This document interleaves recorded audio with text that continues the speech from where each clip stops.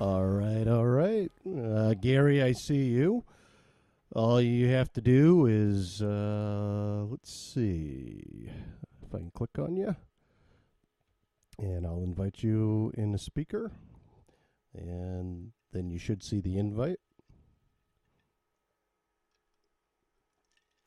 And, all right, here we go. Gary, how are you? I'm doing fine, Matt. How are you doing? I'm doing well. Happy Tuesday from Brooklyn. Yes. The center of the known universe. So they say. Is it must be hotter down there than it is up here right now. Oh, man, it is just unpleasant. I don't like summer. I mean, the only good thing I've ever found about summer, well, you can hear the motorcycles roaring outside, and I've closed the windows. I've tried to, silence Brooklyn as much as I can, as much as you possibly can. But it's really hot. I don't like summer except for baseball. That's about it. That's about it. Yes. Yeah. Yes. The nation's pastime. Yeah. Yes. Once upon a time, no more. But some of us remember when. Sure. So what sport is the national pastime now? Would you say? Boy, I guess it's football. Football and basketball are the two. And yeah. I tend to agree. I maybe more so football. Yeah. Hard to say. Yeah. But that's what you see. That's what you see kids playing. Exactly. And that more has the vernacular. It has the beat. It has the apparent certainly basketball is fast paced. Football, mm-hmm. if you break it down, there's not as much action as they want you to think. Mm-hmm. And but we live in a world where if someone doesn't answer a text in 8 seconds, they're no longer your friend. This is the sort of world impatient universe, society that we live in. In my novels, in the America of 2098, social media was banned under the anti-narcissism laws. Yes, I'm sorry. I stepped on it now. I don't mean to. I'm sure I'll offend a few other people during the course of the podcast. Well, okay, so America has lost World War III to the Islamic Empire, and I wanted to see, to take America, to look at America as a once great power no more, America where democracy has failed, our leaders have failed us, and what would bring America to this dystopian point. And the only really thing that would make sense would be a world war. So who do we fight? The Russians, I mean, come on, Red Dawn, enough already. We've seen it. The Chinese might be more likely, but it's boring. I don't think it would be all that interesting, but Islam, there's been a third rail between the West and Islam for, 1,300 years. The very first war, the America, the independent America fought was against the Barbary pirates in 1803, I believe. That's where we got the Marine hymn from the halls of Montezuma to the shores of Tripoli. So I thought that would do it. And so the in this world, it's now governed by an entity called the family, where it depends on how much it's all based on relationships, on love, on family, friendship. So going back to social media, I don't want to, shock everyone out there, but the 1,000 friends you have on Facebook really aren't your friends. I know. Oh my God.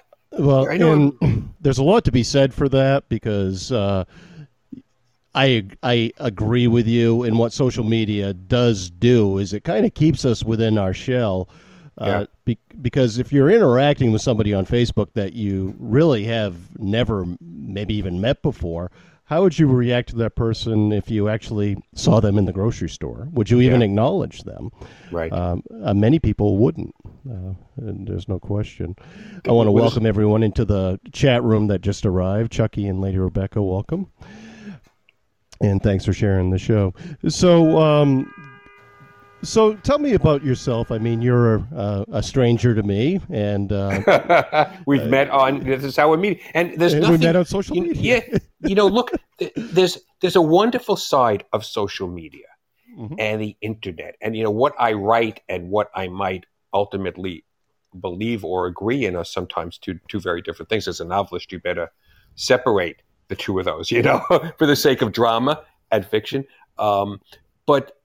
And there's a wonderful connection. I think we've all seen that this past year and a half during the pandemic, when we found new ways already in our silos, and then compartmentalized even more. How do we reach out to people? How do we keep up human interaction even digitally? And I think social media, and I think certainly Zoom, has been wonderful. I write novels. As you were kind enough to post, A Mound Over Hell and now A Fastball for Freedom, dystopian science fiction baseball. But I also write plays. And when this all hit us, and look, we didn't know if this was going to be a science fiction movie, if the world was going to end. I mean, really? Last March, isn't that how all the science fiction movies start? Oh, well, there's just one infected monkey. Oh, one bat, right? And then suddenly we've got zombies, walking in the grocery store. It's like, oh boy. So we didn't know the end of this, actually. I just assumed that the end of this was going to be some epic love story where two late teenagers were going to fall in love after they found the cure for all of this. Yes, well, they're probably planning that in Hollywood. It's Hollywood is also banned in my society under the anti-parasite laws, but that's I don't mean to offend anyone, but but it's true. And so we had Zoom readings of some of my plays.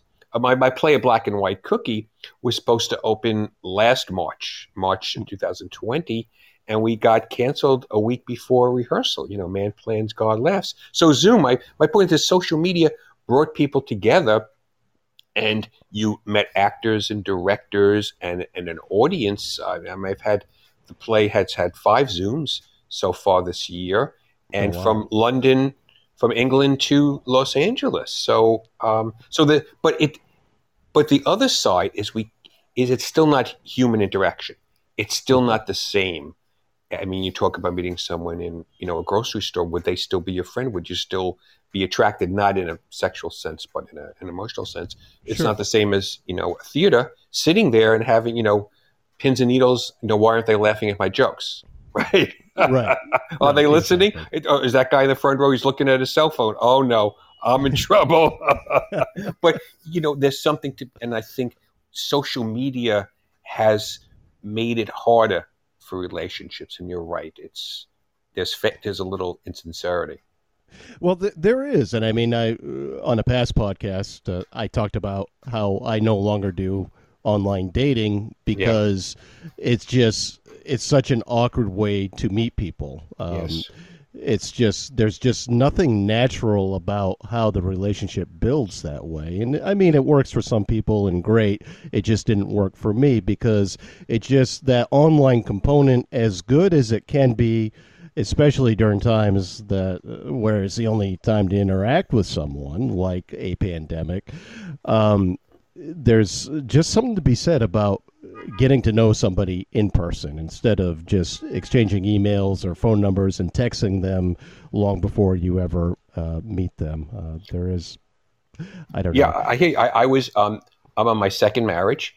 Mm-hmm. Thank God. They say that a second marriage is the triumph of hope over experience, but at least it's working out. But in between marriages, I mean, I met my wife at the theater. She was working at the theater where I had one of my plays. So that's, Nice. to your Nice. point, yes. But I did the online dating, and oh my God, Matt, Yeah. what it's you never know what you're going to see when you show up, Mm-hmm. right? How much have they lied? How old is the picture? And after a while, I just got surly about it, and I wasn't polite. I remember one time towards the end when I just gave it up like you, and Mm-hmm. this woman said, "Well, you look just like your photo." I said, "Thank you." She waited, and she said, "And so do I." And I looked at her. I said, "No, you don't. I mean, no, you don't. What makes you think that I wouldn't notice?" And I had discussions with some of my single friends, and the only thing we could think of is that people figure, all right, it's going to be like a Hail Mary pass. Okay, Sure. I'm gonna get in the door. Maybe I don't look like I really do, or I look actually, my picture didn't look like I really do. But then I could charm them, and we could have like a real relationship, or at least have a chance. But I think it's just very duplicitous, and it's sad. It really is. I don't know how did people date during the pandemic? Talk about Well, they weird, didn't. right? They Yeah. didn't. They didn't. A very dear friend of mine who her and I went out 3 times before the pandemic. Things were going well. Then we just had to stop because we didn't know each other very well, and we were both very socially conscious and actually listened to the advice that was given to us. So Yes. we stayed apart. Somehow we managed to text pretty much every day through the pandemic, and now That's that nice. things are getting relatively back to normal, we do see each other Great. but as kind of friends, because it's just we developed just a really good friendship during this time. So we're still in the process of getting to know each other, and I'm glad that texting, social media did exist during that time because it did allow us to get to know each other better. Even though we weren't able to see each other. So yeah. But certainly, I'm glad the pandemic is over and I can actually see Yes. someone like this close friend from time to time. It's a nice change, definitely. Yeah. Well, the thing about social media, what I find so narcissistic about it at its worst is that, on the one sense, it's very populist, and I'm a populist, so I like this, that everyone has their own opinion. Sure. But on the other hand, there's no restraints. Mm-hmm. And I think what we've seen so much is a social media hatred and the bigotry, rage all too often, whether it's a prejudice against a group or political opinions. Mm-hmm. And I think that's and there's no way to really control that. They say they're controlling it. I just don't quite believe them. Like most Americans, I don't quite trust big tech. Yeah. Well, it's scary because we're using the Podbean app for this show. If you look at the top 20 shows that are on Podbean for Podbean users that do podcasts like this one on this particular platform, a good portion of them are right-wing QAnon sites, and Interesting. or they're religious, like the Christianity kind of evangelical sites, Yeah, and that's unfortunate because there's so many other people out there that have good shows, interview people like you, or just funny, just off the wall kind of shows that sure. just don't get recognition. And that's sad to me that people are so, and there's so many of these right wing conspiracy theory shows out there that people are drawn to. It's just an unfortunate reflection of where we are right now. Well, I think it's also, I mean, that's an excellent point. Again, people should have their voice, and I'm not a big fan of the elites. Mm-hmm. And many years ago, geez, we're going back to 2010. I had a fairly popular show on Blog Talk Radio. We had, there were three of us. We host, and we had very disparate views on different things, and we'd push the envelope, and we had some 20,000 downloads a week, which I think was considered good in those days. But my, friends would say, "Oh, maybe someday you'll get a real radio show," and it was like, "Oh, yeah, right." Oh, man. But so again, that's wonderful that you and I and everyone out there could have their own voice. The problem is because of our education system, and people don't read like they used to, and don't think like they used to. So if they turn on one of these conspiracy pods, they don't know it's not true, and that's where it gets very dangerous. It's How do you assess that? And I think we're in a society all too often, which I think is very sad, is that you can't discuss a subject, often history, or even some contemporary politics. You can't try to explain why something happened without being attacked for agreeing with it. It's like, no. I'm just trying to say this is why it happened, because this is history, and it's often ugly, or not often, but sometimes it's ugly. But why it happened? We need to understand why things happened, and I think that's bad, because if you can't think and ponder and analyze and discuss, the ability as a people to understand is eroded, and so you believe whatever you hear, this crazy stuff out there. Yeah, and it's an interesting phenomenon, and it's hard for me to understand why it happens, and you just gave a really good explanation. But going back to your one thing about Gary, he has written 2 books that are part of the Dark Depths series. Is that correct? Yes, a trilogy. Yes, I'm working on the final book now. Okay. So there will be a 3rd book that yes. has. Okay, and the first book is called A Mound Over Hell. Correct? Yes. Yeah. And then it's A Fastball for Freedom, just published. It just published, yeah. And it's important to read these books in order. Yes, it would be great. Yes. Yeah. So if you, for the listeners out there, start with A Mound Over Hell, and then the sequel to that is A Fastball for Freedom. So I like this description: dystopian baseball science fiction. I love that. So I'm telling my almost 18-year-old son tonight. He asked me, "Are you doing your podcast tonight?" I'm like, "Yeah. I'm interviewing this guy from Brooklyn who writes dystopian baseball science fiction." He's like, "Whoa." Yes, it's an interesting. Well, it's a very different sort of combination. The beauty of science fiction is that it's such a broad genre. And people, all too many people think, they think of Star Wars or Star Trek, right? Oh, it's aliens, a spaceship, but it's very broad, and certainly baseball science fiction is rare because many writers don't think that baseball is going to make the cut into the future, with very good reason. It very well might not. And so, in my novel, baseball begins its final season ever. It's discredited. It's viewed as treasonous, as representing the old America, the America of being a great power, a great democracy, the national pastime, as you said at the top of the show.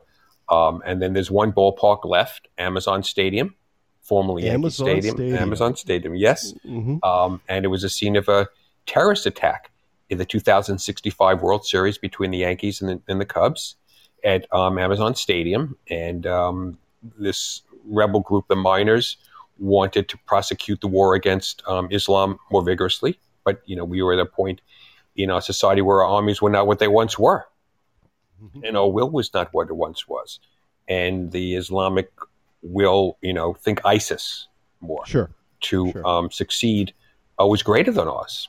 And, what happens if America loses? It's a shocking thought. We lost. I mean, you could say not say, but it's fairly accurate that we lost the Vietnam War. But to lose a world war, that's pretty shocking. And to be surrounded and to, be self-sufficient. And so there's a lot of different things. As I said, social media is banned. The entertainment industries, banks are banned. Abortion's illegal because we lost 17 million people in our war. And so that we need to replenish the stock. But ultimately what makes fiction work is not all that. That's the stuff that goes, wow, that's cool. And you layer it in very casually.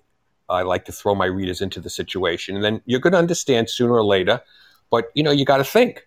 I'm not going to, it's not like, incredibly challenging. But, I make you pay attention. But ultimately, it's the characters. My novel, any novel, theater, movies, TV, graphic novels, you got to care about the characters. And these are just ordinary people. Puppy Nedick is a baseball historian. Talk about a job with no future. And his best friend is Zelda Jones, who's an artist, a teacher, endearing, but a total train wreck. She always gets everything wrong. And the last of the three good friends is Pablo Diaz, who's more somber. He's a dentist. And then it looks like baseball's done, and Mickey Mantle and Ty Cobb come back miraculously. Oh, wow. So baseball, someone said the series is like a nightmare field of dreams. Sure. But so baseball, is resurrected, but it's set against the backdrop of competing groups in America and Islam, those who want genuine peace, because enough of this is, the world cannot continue with this sort of level of hatred and tension. And those who say, well, bring it on. Let's finish it once and for all. Let's have World War IV. So baseball is kind of the pawn, and that's how it is throughout the series. It's, can baseball and faith save the world? And by faith, I don't mean religion per se. I mean faith in ourselves and each other, which is to me the most powerful. Interesting. Going back to the chat room here really quickly, going back to, as we were talking about conspiracy theory shows, Father Brian, between cognitive biases, logical fallacies, and that we are taught what to know instead of how to learn, we become a society of the uniformly uninformed, sadly, while basically carrying the mythical library of Alexandria in our pockets. That's really, really good, Father Brian. Really, really good. And then speaking to the war that we have lost, the War of 1812 was a shutout. Britain spanked us and went home. Yeah. Though the last battle we won, and that was when the war was over, right? The Battle of New Orleans. We did win that one, and that was communication was slow, so the treaty was signed. But by the time the word actually got to General Andrew Jackson, the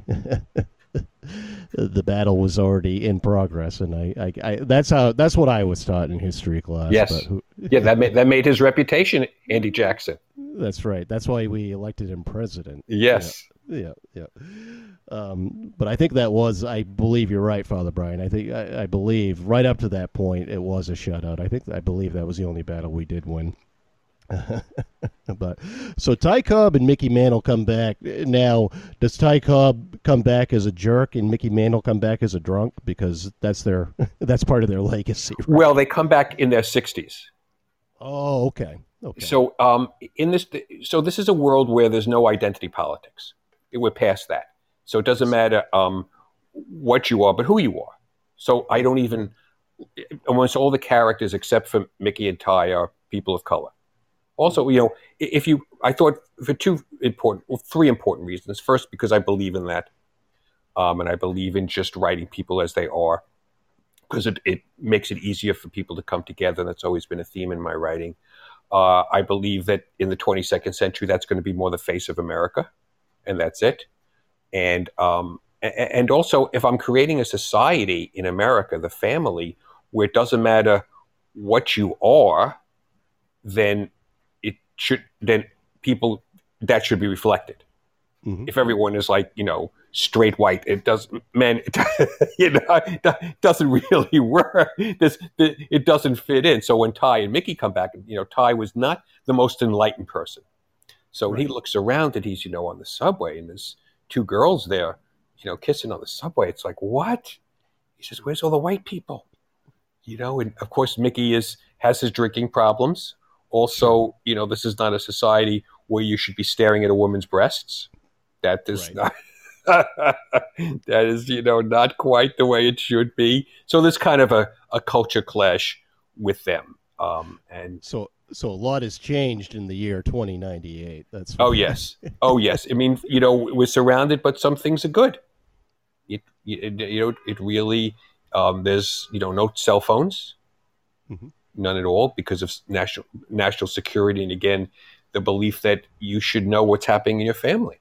There's people write letters. The U.S. Postal Service delivers mail 4 times a day. It's the greatest mail service in the world. I know that's kind of hard to believe now. So, but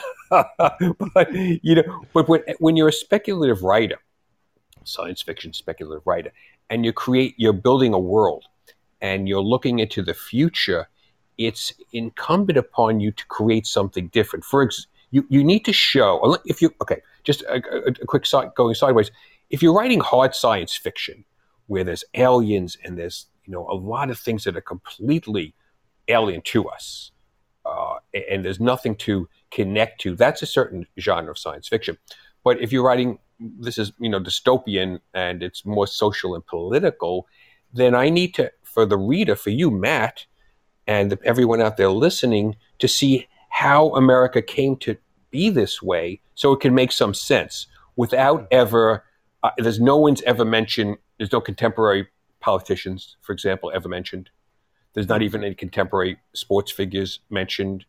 But when you say, well, okay, this has been banned, you say, oh, I understand why that might happen. You can see why acts of patriotism were banned.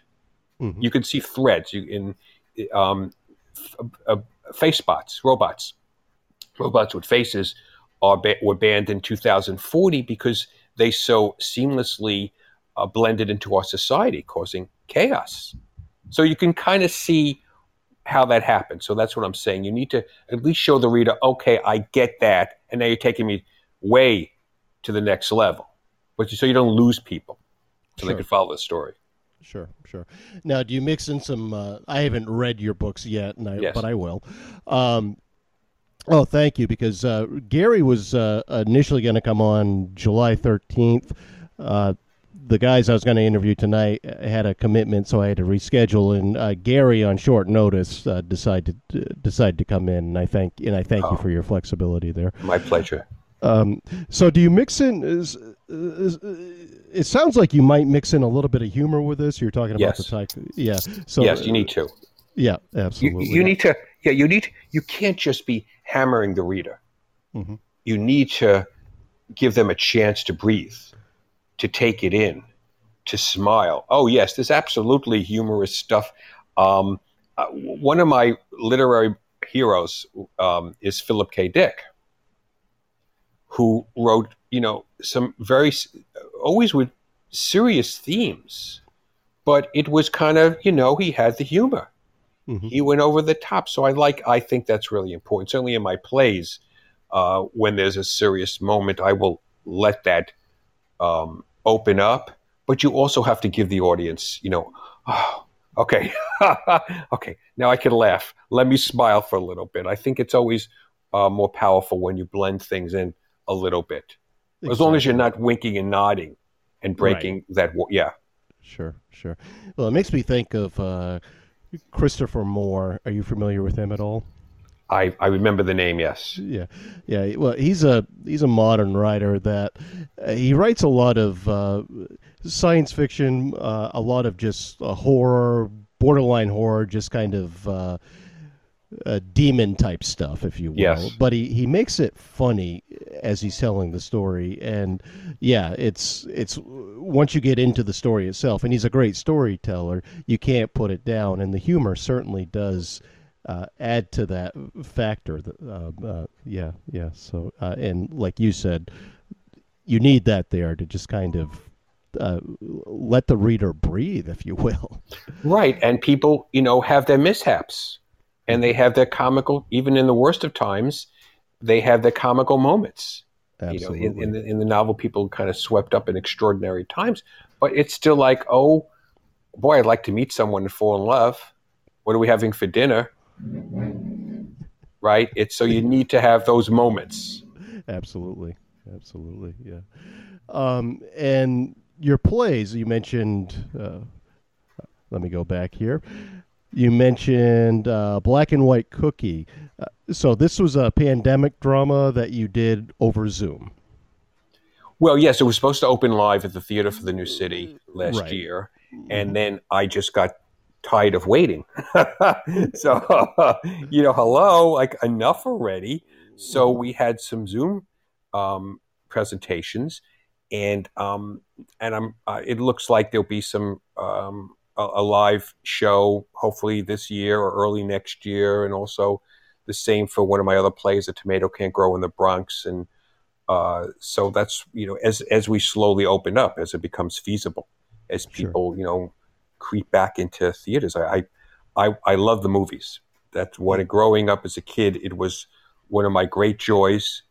Apart from loving the movies and the magic of the lights going down, also I had a very dystopian, dysfunctional family, so just getting away from them was great. Which is why I became a writer. You can make things turn out the way you want. You could escape. And I've went the last 2 weekends to the movies, and it was such a joy. I saw A Quiet Place 2, Mm-hmm. and then I saw F9, Fast and Furious 9, Oh, you which did was see fun. that. Yes, it was fun. Look, it's like, oh my God, are you kidding me? But, at times, but then they have humor, which is good, but it's just, you just sit back and it's just so much. I just miss the theater. The theater's a lot, so. I actually went for the first time in months, probably 18 months, this past Saturday, and saw In the Heights, and was very, very much entertained. Yes, Yeah. that's what we want. We need it. Yeah. Oh, we desperately, desperately. Yeah. And yeah, and it's just nice to feel normal again. It's just, I mean, Yes. we took it for granted before, and now I have this belief that I'm never going to take going to the movies or going out to a Yes. restaurant or going into the grocery store without a mask. I'm never going to take this for granted ever again. I know, isn't it wonderful? I've gone back to yoga, Mm-hmm. which is wonderful, in the gym, and just we still have to wear it on the subway Yep. because of it's federal regulations. But yeah, it's just breathing again. I mean, the great question is going to be: has the human race learned any lessons?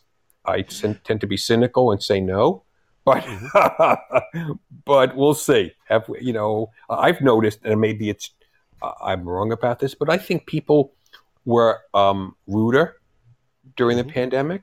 I agree. think because it was like an excuse. Oh, I can't, I'm going to die. Just I can't be bothered. And apart from the fact that common courtesy is all too often a thing of the past in too many ways. But we'll see if people learned a lesson about what we all went through. I don't know. Well, and a lot of it, I believe, had to do. We had a pandemic during a very heated election Yes. as well, and all of a sudden you have people locked up in their homes and just inundated with information on the screen, and really the arguing I saw on social media was just, oh my goodness. It seems like it's gradually going away. However, you talk about learning our lessons. Yeah, I have some hope in that. I believe it's going to be a gradual process. Um, Yeah, I mean, I just don't know. I just don't know. I guess by the end of the summer, we'll have a better idea, assuming we don't have another surge Yes. in this country. Yeah, it remains to be seen. It remains to be Well, seen. I think the crime is worrying people, and I Yeah, think that's very disturbing. right, I right. know New York is, the spike in shootings. A few days ago, just a tourist, 21-year-old guy was hit by a stray bullet in the shoulder in Times Square. It's Oh like, goodness, in Times yes, Square, no kidding. Wow. yes, and New York depends on tourists. Well, that's not exactly a commercial to come to New York and get shot. I mean, Exactly, yeah, go exactly. to Broadway, and then when you come out of the theater, maybe if you're lucky, you won't get a bullet in your body. Come on, but I think people think it's okay to get away with this, and that's what worries me. Kind of the Yeah, breakdowns of that. right. So, judging by your accent, I would say you're a native New Yorker. Yes, Bronx. Grew up 6 blocks from Yankee Stadium. Oh, no kidding. Okay. Yes, Wow. So, no need to ask what baseball team you root for. yes. Well, I root for the Yankees, although this season it's a little difficult. They're not doing as well, but I love baseball, so I Hmm. respect all baseball fans. As long as you like baseball, that's cool with me. I Hmm. know that I have some very rabid Red Sox fans, and I say, you know what? I have enormous respect for the Boston franchise and the Boston history. And in fact, in the Fastball for Freedom, there's chunks set in Boston, and the stadium that's the focus is Fenway Park, which gets rebuilt in time for the 2099 season by robots. Ooh, interesting. Yeah. Yes. Yeah. And, well, you're talking to another rabid Red Sox fan. Okay. Well, then there you go. You might like Fastball for Freedom. Yes. Yes. Yeah, yeah. No, my grandfather really turned me on to baseball, and up here in Maine, Maine's Red Sox country. Sure. Of course. Uh, I mean, I'm probably 4.5 hours from Boston, but the first time I went to Boston was to go see the Red Sox, and this was the time of Jim Rice, Kyle Yastrzemski, Oh uh, yeah. yeah, just a really. I mean, it's always great to go to Fenway Park because there's always going to be people there. It's just rich in history, and you know how Red Sox fans are. They're Yes. devoted people, much like Yes. Yankees fans. It's a cathedral. Fenway Park is a cathedral. Absolutely, And it's just when absolutely. I went a few years ago, I was just stunned by just how beautiful it is. It's Hmm. the original Yankee Stadium was also special. The new one is it is special, but not quite. It's still Hmm. not quite. But this Fenway, Wrigley Field, and Yankee Stadium, those are the three pillars. Absolutely. And I think the thing about baseball is baseball fans is you need to be sentimental. Hmm. And there's something about baseball, the tradition. I don't want to diss any football or basketball fans, but really, how many people know the number of the all-time passing yardage leader? That's not exactly a number that resonates. Exactly. Right? Unlike 56 for DiMaggio's hitting streak, or 511 Cy Young's, career wins, and on, as all of you out there know. And that's what makes baseball, I think, special. That it links to the past much much easier. Is that a record that will ever be broken? Do you think Cy Young, I don't think ever. Cy Young won't, but the DiMaggio record is one I don't believe ever will either. Though some people will say, "Oh yeah, yeah," I mean, but no one's really ever come close to it. I mean, Well, and now when there's so many strikeouts right, that you're right. not going to put the ball in play like you used to. I mean, it's just the game has. I mean, it's. I hate to admit it, how much the game has changed, but it just is changing, and not for the better. Hmm. I don't really care about escape velocity or exit Hmm. velocity, whatever. Really, who cares? Yeah, the ball's hit very hard. It goes into the center field bleachers quickly. Yeah, next. Now, what about a hit and run? Right, right. What about? It's the game is very different. Uh, there's the fundamentals, the very Hmm. basics of running the bases is astonishingly lacking. just Yeah. like shock, right? You watch Right. it, it's just like, come on. I mean, we learned that in Little League, I know it. I know it. right? And that's so. I think baseball has its troubles, and I just hope it corrects itself. Well, and it's interesting you just mentioned those basic fundamentals that we learned in Little League. I mean, I remember, I guess this is a while back, but this is the Red Sox before they won World Series. The Red Sox that I grew up with didn't steal bases. They didn't bunt. Yes. I mean, the year before the '86 World Series, so it would have been 1985. Bill Buckner, this is no joke, led the Red Sox in stolen bases. Well, that's pretty sad. I mean, what did he have? 10? I mean, It's something like that. Yeah, yeah. It was double digits, but I mean, and then it continued until later years. I remember one time there was a game that they were losing 1-0. Finally, in the sixth inning, they get runners on first and second with only one out. Now, logic tells you no, they didn't have.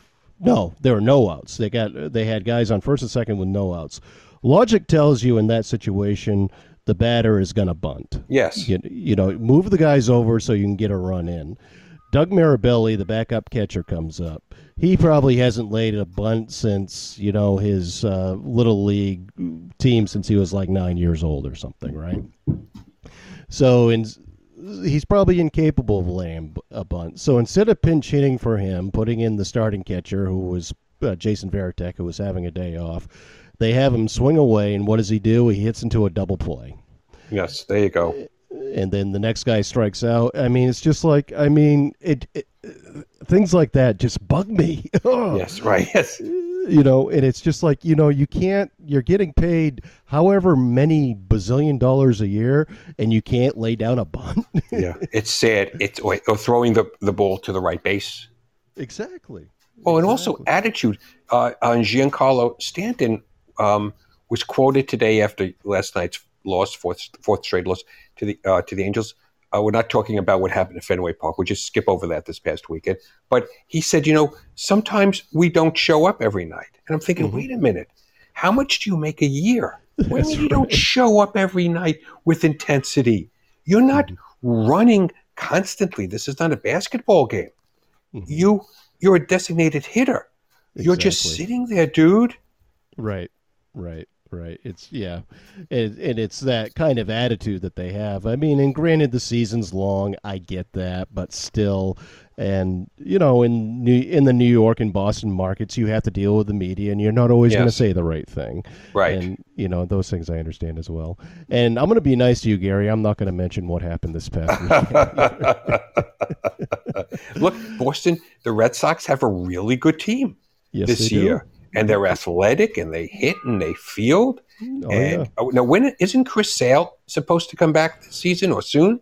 He is. It's exciting, actually, because a few days ago he was rehabbing in Portland, Maine. Our Double-A affiliate in Portland, Maine is Red Sox affiliated. So, Portland Sea Dogs. So, he pitched in Portland the other night, and I missed it. I was almost going to make the drive down, but yeah. Did he do okay? Is he looking better? Yeah, he looks okay. They're taking their time bringing him back because they're playing well. So they're in a position where. But that would be huge. Oh, in absolutely. The second half to add him if he's anything near what he was. Oh yeah, no question. So, but it goes to show. I mean, I think it's exciting that you have the guy that plays for the Anaheim Angels that pitches and is leading the league in home runs. That's exciting. I think what DeGrom's doing in New York, that's kind of fun to watch. Impossible. I mean, how does he have a 0.69 ERA? I know. It's just it isn't impossible. Yeah, it is incredible. Yeah, that's why you love baseball because you have that. But you still, I think what's hard is the younger generation. Now, is your son a big baseball fan? Not really. He's not much of an athlete. But he does appreciate it. So if I were watching a game, he would take interest. Yeah. The older he gets, the more interest he takes in watching sports. Yeah. More into, I would say, football and basketball a little bit Yeah. because of just the instant gratification. Yeah. Yeah. Well, I have no patience for 7 inning double hitters. Come on. Yeah. Yeah. Come Yeah. on. Or this insanity with putting a runner on second base in the 10th inning. Yeah, I know. Yeah, yeah. It's just they're making the. I agree. They're making the wrong moves. Definitely, And definitely. you know what? If you should not outlaw the shift, what you do is hit the ball the opposite way. Exactly. That's, I Exactly. mean, not, I mean, Ted Williams would never do that, of course, but Right. most hitters, the thing about baseball is just being big doesn't make you better, Right. right? Right. I mean, you talk about, Carl Yastrzemski. How big was Carl Yastrzemski? 5'11", Yeah. He maybe? wasn't very big. Yeah. Right. Yeah. Mickey Mantle, Willie Mays, Henry Aaron. I remember Henry Aaron would always say, it's all the wrists. Mm-hmm. Roberto Clemente. These guys were like 5'10", 5'11", 6 foot maybe. And Mm-hmm. now they're just so big and muscle bound that, yeah, Right. you can hit the ball far, but are you, flexible enough? Is that really baseball? And it doesn't quite, Aaron Judge, at least he's healthy this year, but Right. you're always waiting for him to pull a rib cage. Sure. Sure. Sure. Yeah. Yeah. It's back in the day. The players that we followed and really, really liked, they look like ordinary guys. Yes, yes, absolutely. They kind of were, Yeah, and it and, gave and, us and hope. It gave us yes, hope. It gave us hope when we were kids playing baseball. Yeah, we could do it. exactly. You see, exactly. Yeah. That's something else about baseball. You did not have to be tall like a Hmm. basketball player or broad like a football player. Right. You could just be a little guy, Hmm. and if you were smart and you could bunt and you could run and you could field, you could make it. Absolutely. And that was Absolutely. the every man, the core of baseball and its connection into our society, which I think is gone. And especially when you have a society which doesn't care about history that much, Hmm. or is afraid of history, talking about a sport which is linked to the past like that also puts a different, a different, sheen to it. It makes it, well, you can't glorify what happened in the 30s Hmm. and that's silly. It's not about, that. Hmm. Exactly. Exactly. Um, so, kind of going back about you. So you're part of the baby boom generation, Yes, I am proud to say yes. and have you ever lived outside of New York? Yes, I went my freshman year to Buffalo. Hmm. I spent 6 months in Cincinnati working for the Cincinnati Post for the Kentucky Bureau. Hmm. I lived a year in London Oh, back in the exciting. day. Yeah, I was a real expat. This was back in the late 80s. Hmm. I worked for a British film and television producers company. And but this was, before the internet, before cell phones. So if you wanted to call home, it cost you a pretty penny. And I lived in Los Angeles for a little while. I do not like Los Angeles. I don't want to terribly offend any of your LA listeners, but sorry, I hate LA. So Everyone has their preference. yes, yes. So I, no, but pretty much I'm a New Yorker. I Hmm. lived in Brooklyn for some more than 30 years I see. now, and I love New York. Woody Allen said that to live in New York, you have to love it. Sure. And I think one of the things about New York is it's becoming harder to love. Hmm. And you have to put up with stuff. And it used to be, well, it was gritty, but it had that charm. And doesn't quite have the charm it once did. Well, I think of. I mean, I haven't really spent any time in New York at all, but I've always intrigued by documentaries that, especially about the music scene in like the Sure. 1970s Yes. and politics of the time, and also the way Times Square used to be compared to what it is now. The 1980s with Ed Koch being mayor. Um, so you've seen all these changes over the years. I Yes. mean, Yes. compare, say, the 1970s when you had extremely high crime in New York too now. I mean, are the changes, well, why don't I ask it this way? What are the positive changes, and what are some things that you pine for, you yearn for, that you would like, that bring back good memories of that time? Well, yeah, I think the crime rate was really out of control. And I think it was a question of whether New York was ever going to be livable. And New York did bounce back. And I think that was testament to the city and to the people. And even after you going into the 90s, before, they came, slapped down about quality of life. Um, but I think that was New York, and there were more livable, there are more livable places now, Mm-hmm. safer places now. The subway's better now, but I think it's losing its charm, and I think it's becoming less affordable. And I don't think it's the go-to place for businesses like it used to be for corporate headquarters. Mm-hmm. I think theater. It's going to be very interesting to see. You can talk about Broadway all you want. I'm not going to take up a collection for the Nederlanders or Disney.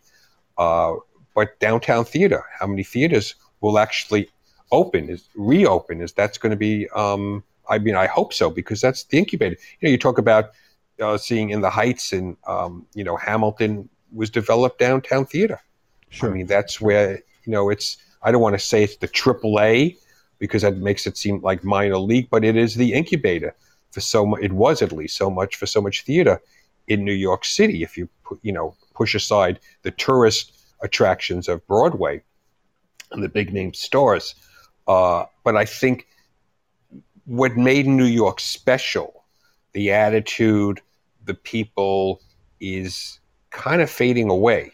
Mm-hmm. And maybe it will be reborn and revitalized in a different fashion. But I hope I'm wrong. I really do. Because again, you could have said New York was dead in the 70s. Yeah, yeah. It's just, I mean, I think of places like CBGB's Yeah, I or was just going Max's to say Kansas that. City. Yeah, Yes. places like that just were. Punk, yeah. Yeah, yeah. And wow, what that would have been a great time to just be in New York, to go to those places. I mean, I love the stories that I hear, and the bands that played at those places. Like, wow, what a great time to be alive. But there again, I'm sure it wasn't all good. But at the same time, CBGB's has gone away, and the Bowery isn't like it used to be. It's all gentrified, and it's become a place where nobody can afford to live. Right. Or only the very, very wealthy can, and Well, that's a shame. yes. Yeah. Well, Greenwich Village in the early 60s. This was just before my time. But Bob Dylan and people like that singing in the coffee houses. And then you go back to the jazz, jazz clubs Mm-hmm. in the 50s and 60s, and in the village. And New York had that, Mm-hmm. and we had it more than anyone else. We had the fashion, and we had the newspapers, and we had book publishing, and we had so much that was the restaurants that was so uniquely New York. Mm-hmm. And is that the case anymore, is the question, and will that be the case again? And and I guess it's not only New York where you see it. I mean, you see it where I live on a minor scale. I live in Belfast, Maine. It's what it is, a city, but I mean it's less than 10,000 people, and it used to be the poultry empire of Maine. A lot of chickens were produced. Yes. I hope you like chicken. Yeah. And I mean, at that time, Belfast was just really nasty. You had like chicken guts and heads floating in the harbor. Oh, God. And you avoided Belfast because it was just this really gritty working class town, but there was also bar fights, stabbings. Oh, jeez. Yeah. quite a bit for more than you might think in a smallish city. But now the poultry plant is long gone, and it's becoming what you were describing, just on a much, much smaller scale. Housing's a problem. The restaurants are good, but the prices are elevated. So Yes. a lot of people, you're seeing it everywhere. And I don't know. It'll be interesting to see what the future brings, I guess, with these situations. Well, things, when you think about, what we're going through now, and you can go back to, the tumultuous 1960s when, the country was going all different directions. We Right. had the Cold War, and we had, the civil rights movement, and Vietnam, and the class of the generations, and it was a whole, it was a different country too. And there's cycles, Mm-hmm. and new things happen, and new things are born. There's always the uncertainty. Well, what if it stops? There's nothing preordained about America staying a great country. Nothing. Right. Where's it written? Or any America or any country, being a world power, great power. Ask the Romans, right? On and on. You could go through that list of world powers who are no more. So it takes effort from And the people. I always think of the Roman Empire too, and I've been thinking about the Roman Empire in all of this discussion when we were talking about your book and what will happen in the future. I mean, world powers do collapse. This world power will collapse. I wonder if it'll happen in our lifetime, Yes. or if it's going to be centuries from now, and what will it be? Will it be climate change? Will it be that the place just gets so hot that the planet just won't be here as we know it? Or will it be something internal? Will it be our own strife? Will it be a foreign invader? Will it be a combination of all of what I just mentioned? I guess we don't know. We certainly act to prevent, or we should act to prevent all of those things. Sometimes we don't do a very good job.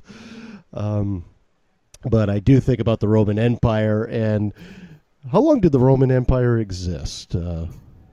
Boy, I think under 1,000 years. You want to go back to maybe like 300 BC, and then the Goths, the Visigoths, and all the Goths started.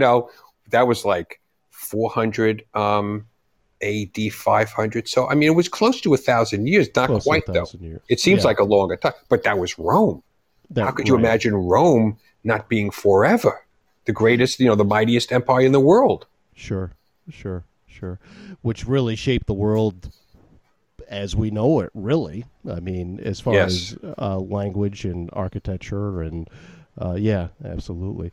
Yeah, it's interesting. And then I guess the argument is that the Roman Empire just overextended itself. Yes. Yeah. Got lazy, got fat, got, okay, let the slaves do it. Exactly. We can't dirty our hands. And it kind of lost the will, the belief in, certainly the belief in democracy, the elites, becoming pampered, becoming decadent, if not degenerate, certainly corrupt, being myopic. It was many, many things. Absolutely, yeah. And again, there were other people who were hungrier. Sure. They wanted it more. Absolutely, and I guess that's what it'll take in our situation is who wants it more, who wants what we always have. Who's hungriest? Yes, Yep. That's an excellent point. Yeah. And did I read somewhere your wife is also a playwright? Is that correct? She is a playwright and director. Yes. Excellent. Yes. And how has she fared during the pandemic? She's resilient, powering ahead. Seeing theater, that's what we do. Excellent. Yeah. And I always love talking to New Yorkers,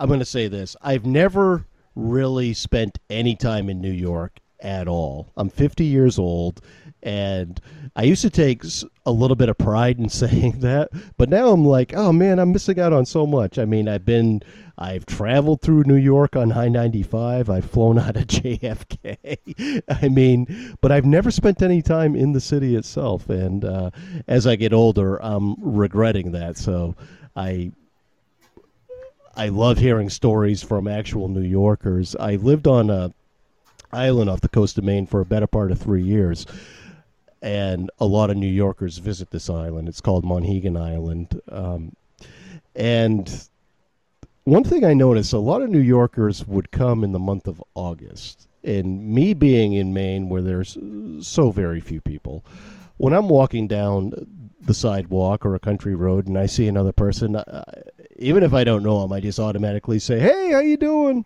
Yes.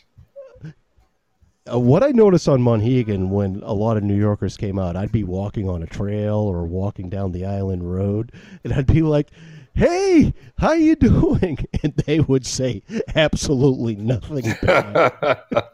And I take such offense to that, but now I get it. I mean, you're so used to seeing people, like, and so many of them, and you're kind of, and there is this element of trust. You're not going to trust everyone you see. No, you can't. No, Yeah. you really can't. No. Yeah, yeah. So of course they're not going to say hello back to me. They don't know who the hell I am. But I get it now. But when I was 20 something and living out there and working, it didn't really process. Well, you have to come to New York, but just wait till the crime abates a little bit. Yes, because I don't want to get shot. I don't want to get accidentally shot on Times Square. No, or purposely shot, which would be even worse. Yes, I mean that either one could happen. Yes, yeah, it's a little crazy, and there's been all this chaos at Washington Square Park, which is iconic in Greenwich Village, and the police could barely keep it under control anymore. There's a lot of, I don't want to say we're at the movie Escape from New York, Snake, the Kurt Russell character, but it gets a little disturbing. Really, it's a little unnerving. They've got to get this under control. Yeah, well, and that's sad to hear and sad to see on the news, definitely. And New York's not the only city that's experiencing. No, certainly not. No, we'll have to come to Maine someday. I Have would you love ever been to do. Maine? No, Yeah. no, I would like to go to Maine. Yes. Yeah, it's beautiful. Quiet, right? I'd like that. Yeah. I have a 13. I've said it here many times. I have a 13-mile commute to work, and it takes me 15 minutes to get there. Wow. It's just it's just a different pace of life. That's what it is. Which is not must be nice. Oh yeah, it is, yeah. And we have to fight the cold weather. I'd say probably 5 months out of the year are really, really cold, and I can see why people choose not to live here. But the other 7 months out of the year are beautiful. I mean, right now it's 90. Well, it was 94 degrees today. The heat's going to break sometime. Too. Yes. Yeah, the heat's going to break sometime tomorrow. But I mean, our average temperature during the summertime here is 75. Oh, that sounds very nice. Oh boy. Yeah, it's beautiful. That sounds rough. I'm going to tell my wife that we've got to go there. This has been a lot of fun, by the way. Thank you. Oh yeah, absolutely, and I appreciate you coming on. And and I'll certainly spread the word via my social media and Twitter. And thank you. Yes, and tag me. And if I could be shameless, if you want to buy my novels, go to Amazon, Barnes and Noble, or just about anywhere. Absolutely, and that's the Dark Depths series, and the first book is Mound Over Hell, and the second book is A Fastball for Freedom by Gary Morgenstein. And thanks again, Gary. Thank you so much, Matt. You take care. You too. Thank you, everyone, for listening. And hello in the chat room. Absolutely. Take care, Matt. Good night, everyone. Good night. All right. How's everyone in the Chitty Chat room doing? Thanks for listening. And that was an interesting conversation. If you didn't hear, and forgive my editing skills here. This is my first time using Audacity or Audacity. Anyway, thanks again for Gary for coming. That was such an interesting interview, such a great conversation, and glad that he took part and agreed to come on. Thank you for listening. Next week should be me interviewing the guys from Gutting the Sacred Cow. Enjoy. Thank you.